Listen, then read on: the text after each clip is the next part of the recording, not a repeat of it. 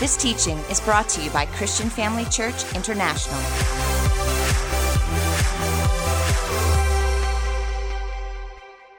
Well, welcome again to all of those that are joining us this morning. You know, we had such a wonderful event take place, a very special event on our annual calendar that is hosted by our welfare team here at Christian Family Church and is made possible through the generous donations and giving of all those people that are members of Christian Family Church. Our welfare did our orphans party yesterday just across the road in that car park. We hosted 5 orphanages full of children. 5 orphanage of kids came together. And we gave them all a Burger King meal, a burger, chips, and a cool drink. And each and every kid that came got a gift. Their gifts ranged from between 150 to 185 rand, and they were really blessed. Did you know it was only possible because more than 30 volunteers from this ministry, part of our welfare team, rocked up and made that possible. So let's give the welfare team and just a great God bless you and thank you. I'm so grateful to be part of a church that is actively involved in helping the community and helping these precious ones. They've got no parents, and Christmas can be a very lonely time of the year, so it was our privilege to be able to do that yesterday. So congratulations to our welfare team and each and every one of you. And I think that's a great way to introduce my message title this morning. The title of my message today is Jesus in the Second Mile. Jesus in the Second Mile. Yesterday we had a whole bunch of volunteers that really went the second mile to help these young children that don't have parents. And so turn with me please in your Bibles as I start to read from Matthew chapter 5 verses 38 to 42. I'll be reading from the New Living Translation. Jesus says this, he says, "You have heard the law that says, the punishment must match the injury.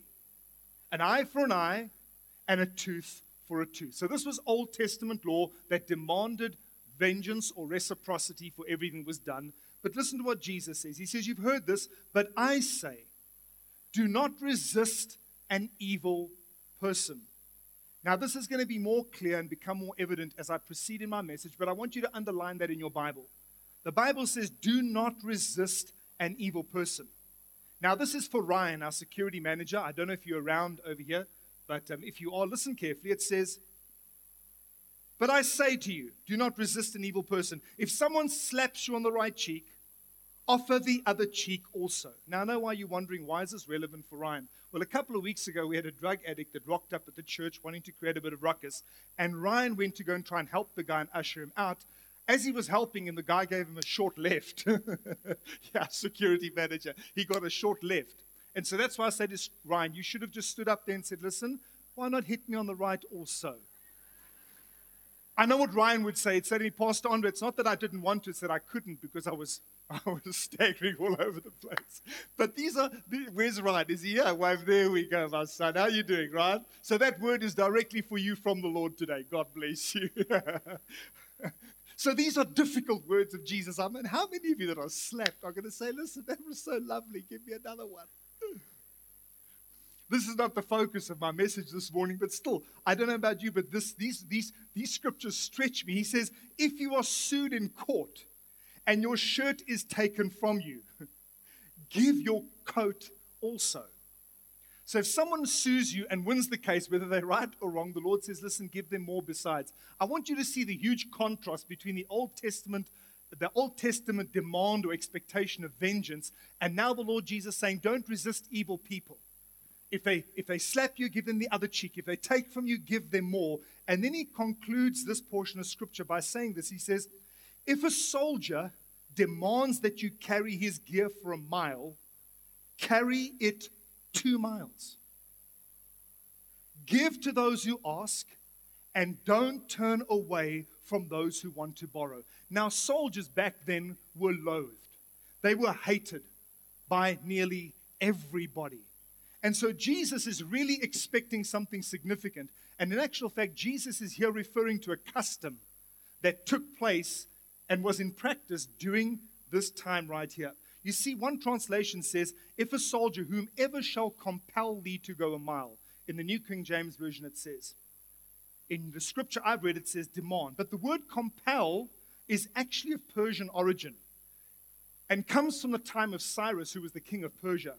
You see, back then, Cyrus, they didn't have post offices, so they couldn't get communiques cross country. So what he would do is he would station soldiers on horseback at every major intersection on every major road.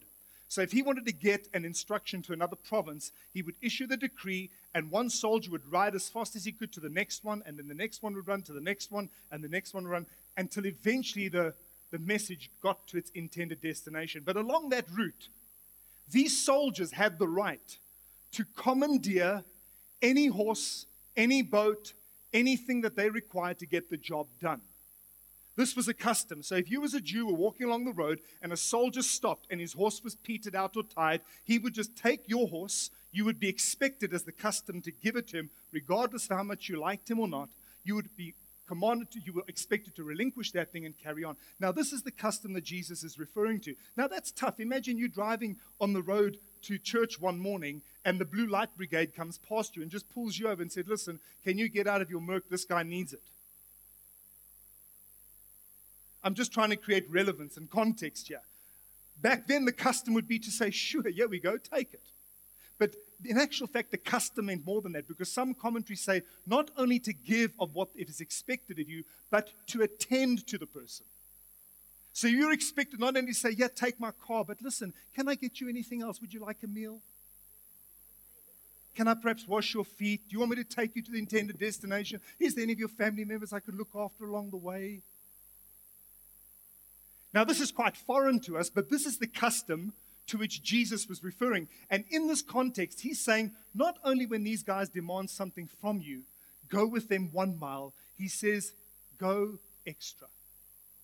Do more than what the custom expects. You see, one could say this, that voluntary service to the point of inconvenience was expected from everyone at the king's request. Now, we don't mind serving, but sometimes we don't want to serve if it inconveniences us. We want to look at our schedule to see, oh, it fits in over there. Okay, that will suit me. But the custom demanded inconvenience, and Jesus says even more so. So Jesus here, in this portion of Scripture, when he says, go with the soldier 2 miles, Jesus here is demanding a readiness to submit to unreasonable demands of whatever kind, rather than to fight and resist in order to glorify God and in order to be a witness for Christ. I was just as quiet.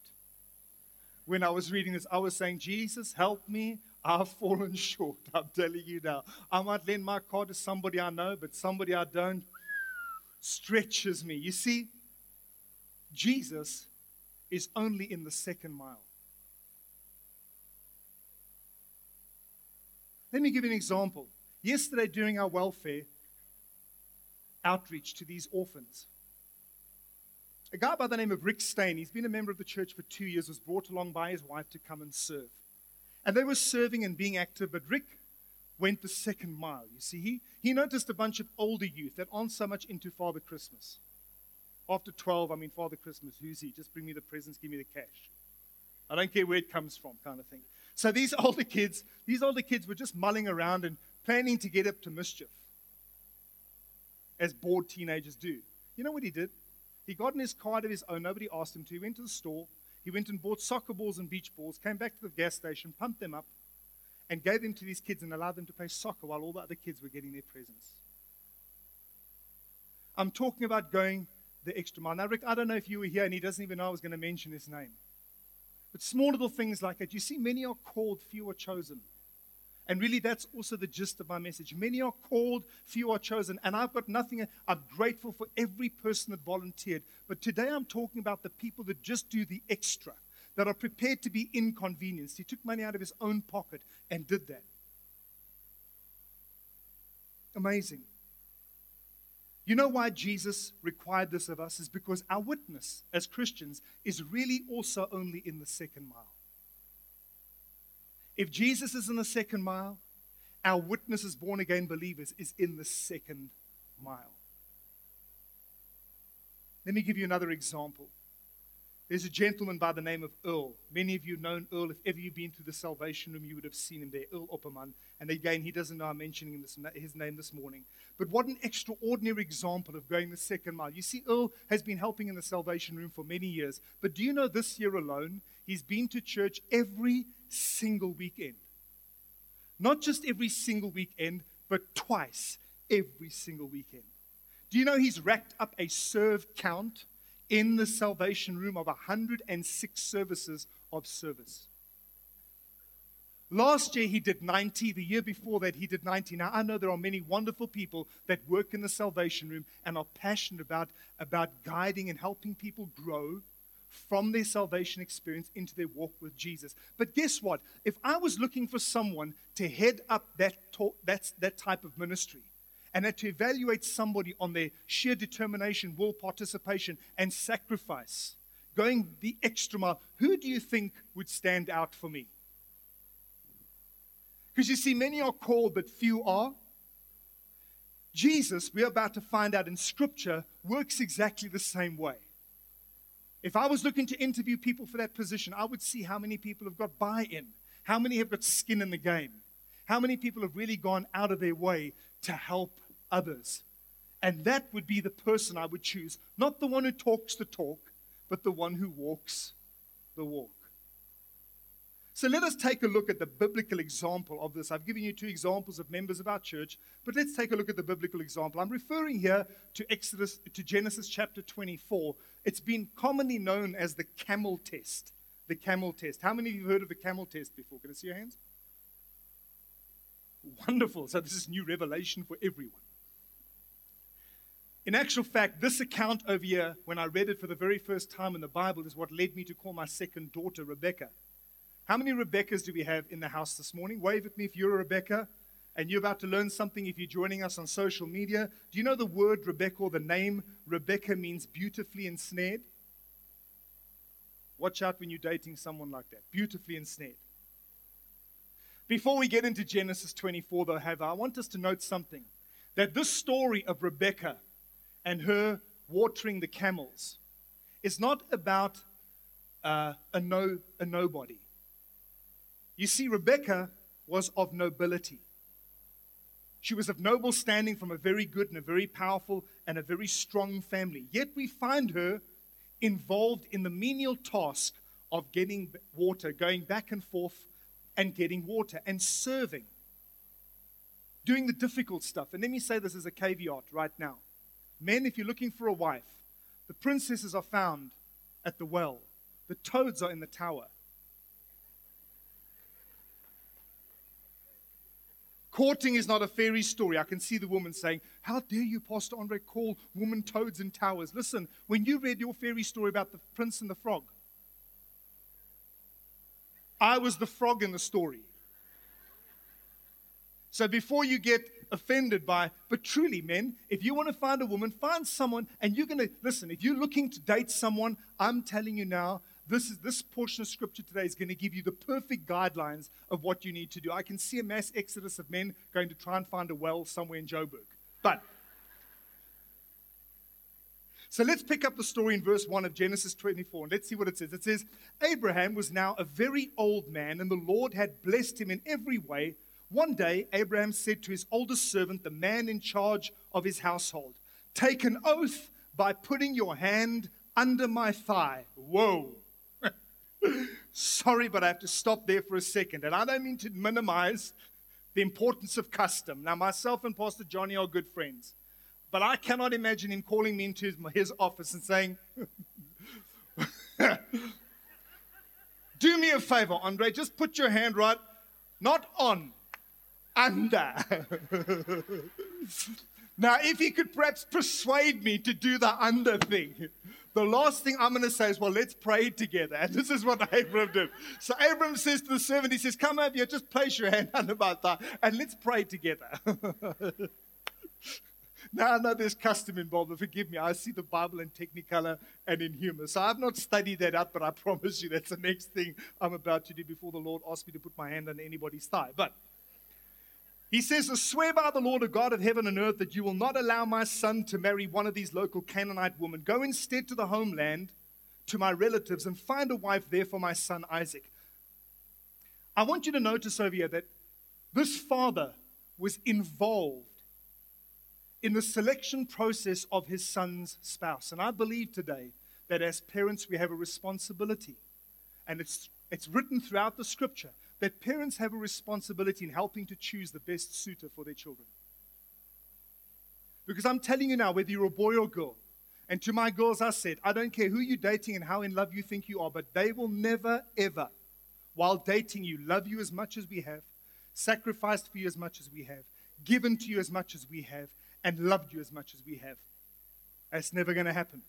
In actual fact, I told my girls when they started dating, I said, your first date should be not one at the milkshake shop where the guy can put on all the charm. Because I promise you, we guys can work it.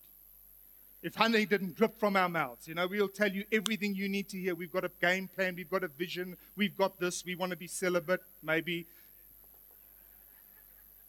We'll make you all the promises under the sun. I said to my girls, when they invite you out, go to their home and see how their family functions. Because it's in that home environment that you'll see how the husband speaks to his wife, how the parents speak to their daughter and to their child. I said, because truth be told, that's exactly what's going to happen if you choose to marry this man. What happened there is going to be reflected here. So make sure there's good, then this will also be good. Is that good advice? And the same is true for parents with sons. Anyway, I'm digressing and moving off the subject, but I just wanted to add those two things in there. Let's continue reading. For the Lord, the God of heaven, who took me from my father's house and my native land, solemnly promised to give this land to my descendants. Now listen what he says. He says, and he will send his angel ahead of you, and he will see to it that you find a wife there for my son. Then he loaded 10 of Abram's camels with all kinds of expensive gifts from his master, and he traveled to the distant land of Aram Naharaim. It took me a while to get that one right.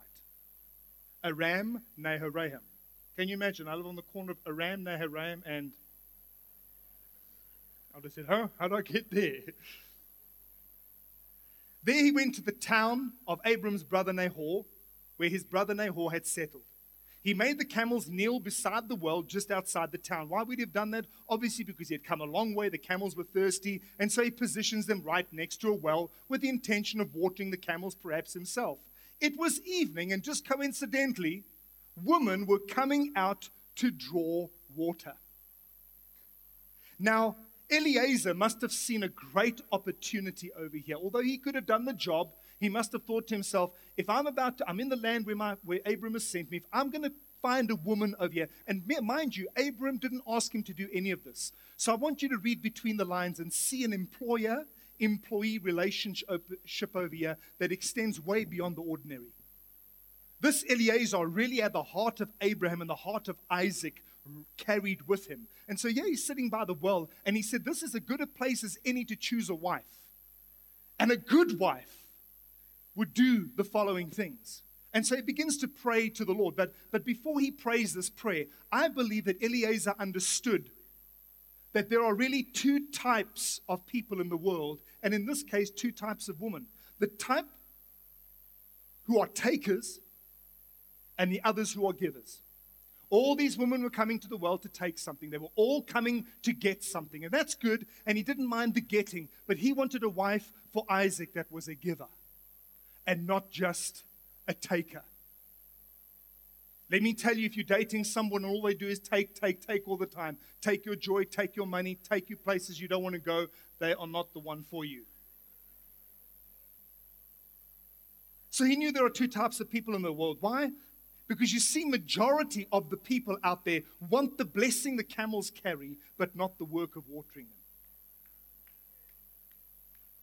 They want the blessing, but they don't want the work.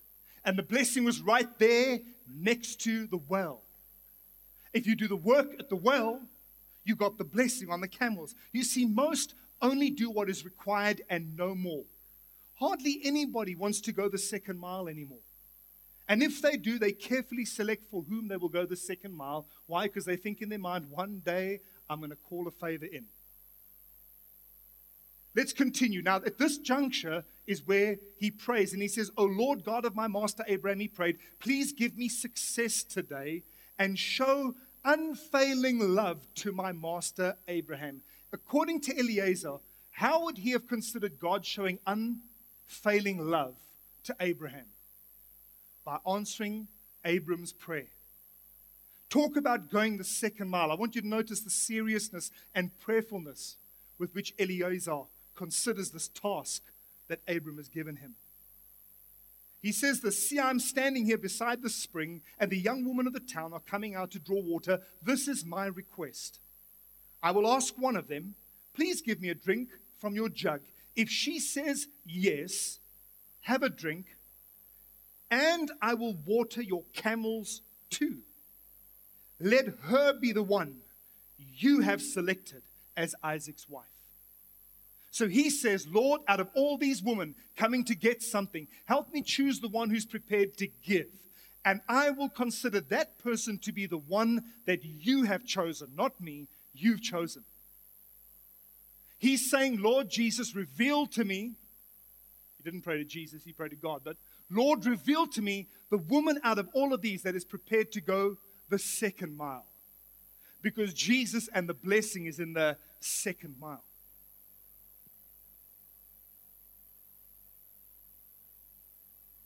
Again, many are called, few are chosen. He wants the one that is chosen. "This is how I will know," he says, "that you have shown unfailing love to my master." Before he had finished praying, he saw a young woman named Rebekah coming out with her water jug on her shoulder. She was the daughter of Bethuel, who was the son of Abraham's brother Nahor and his wife Milcah. Rebekah was very beautiful and old enough to be married, but she was still a virgin. She went down to the spring. Now that's important, underline that in your Bible. She went down to the spring, filled her jug, and came up again. Running over to her, the servant said, "Please give me a little drink of your water jug." Now this is very, very significant. Listen to her response. She says, "Yes, my Lord," she answered. "Have a drink." And she quickly lowered her jug from her shoulder and gave him a drink. Now, if I was Rebekah and someone asked me for a drink, I would have said, "Here, help yourself." Why? There we go. He asked for a little. And so there's three concepts that I extract from the scripture that I believe the Lord wants to leave with us today. And the first one is this. Take a look there. When asked for little, give much. He asked for a little water. She gave him a whole bucket. This is the life, folks, that the Lord has called us to. So when asked for little, give much. Look at the next one. When ordinary will do, be extraordinary. Determine in your heart today that you are going to be that extraordinary Christian that goes out of the way, that when you leave the room, people say, "Gee, man, that guy's not average." Or that woman's not average. There's something about them. And thirdly, look at this. When good enough will suffice, go for great. How many of you want to go for great today? Can I see your hands? Why? Because Jesus is in the. Say this, "Lord, by your grace, make me a second miler." Praise the Lord. So when she had given him a drink, she said, "I'll draw water for your camels too." Until it had enough to drink, enough, and all the camels, there were 10 of them, okay? So she quickly emptied her jug in the watering trough and ran back. Notice that, that alone will preach. She ran to do the extra. She did what was expected. She was asked for little, but she gave much. The Bible says she ran back. Now here's this young girl with a bucket that holds about 10 liters of water. Can you imagine running to serve a guy she doesn't even know? No doubt the jewels on the camel were hidden, so she didn't see all the stuff. But she just had it in her heart to want to help a complete stranger. And this is really the heart of service. It's a willingness, Christ appealing and working through us to want to serve and help people. She said that she ran back to the well to draw water for the camels. Now, you may not know this, but do you know an average camel can hold 114 liters of water? which translated to kilograms is 114 kilograms. Now, my math may be a bit off, so please forgive me if I don't hit it on the head, but 10 camels is nearly 1.1 tons. That this young lady didn't just do this with, she ran down, lowered it into the well, picked it up, came back. She did 100, and actually, I've written it down here, she did 114 trips, excluding lowering and picking up the... Jesus, help me, save me, because I'm telling you now, there's just no wonder. I wish it was a man that had done this. It hurts me. I get cut deep. I'm sure if I looked hard enough, I'd find a man in Scripture that did exactly the same thing. But yeah, I struggled, man. I looked. Talk about going the extra mile.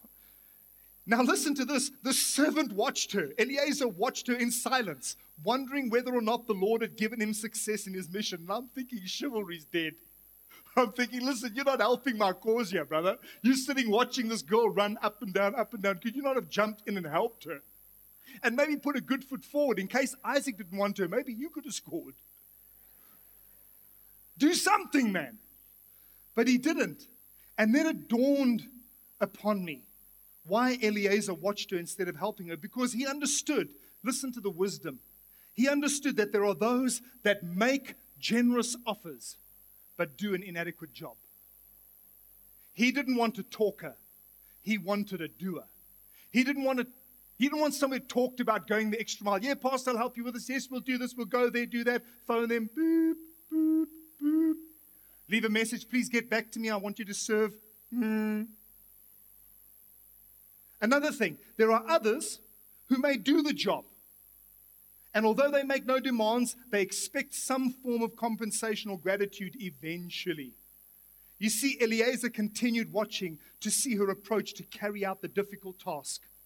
These moments would be extremely telling as to whether her offer stemmed from a genuine desire to help someone or if there was an underlying motive.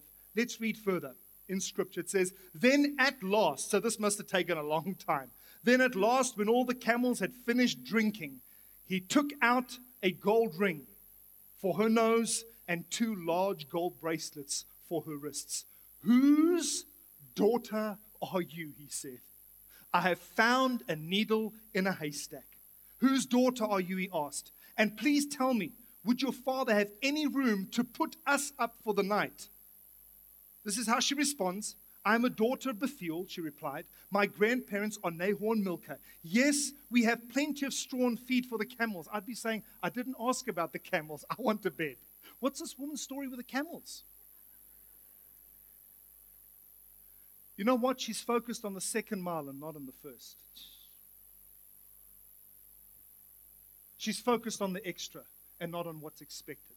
Lord Jesus, make us the type of Christians that focus on the extra and not just on what is expected. Anyway, there's a dialogue that goes on between them, and I want to pick it up because I'm running out of time here.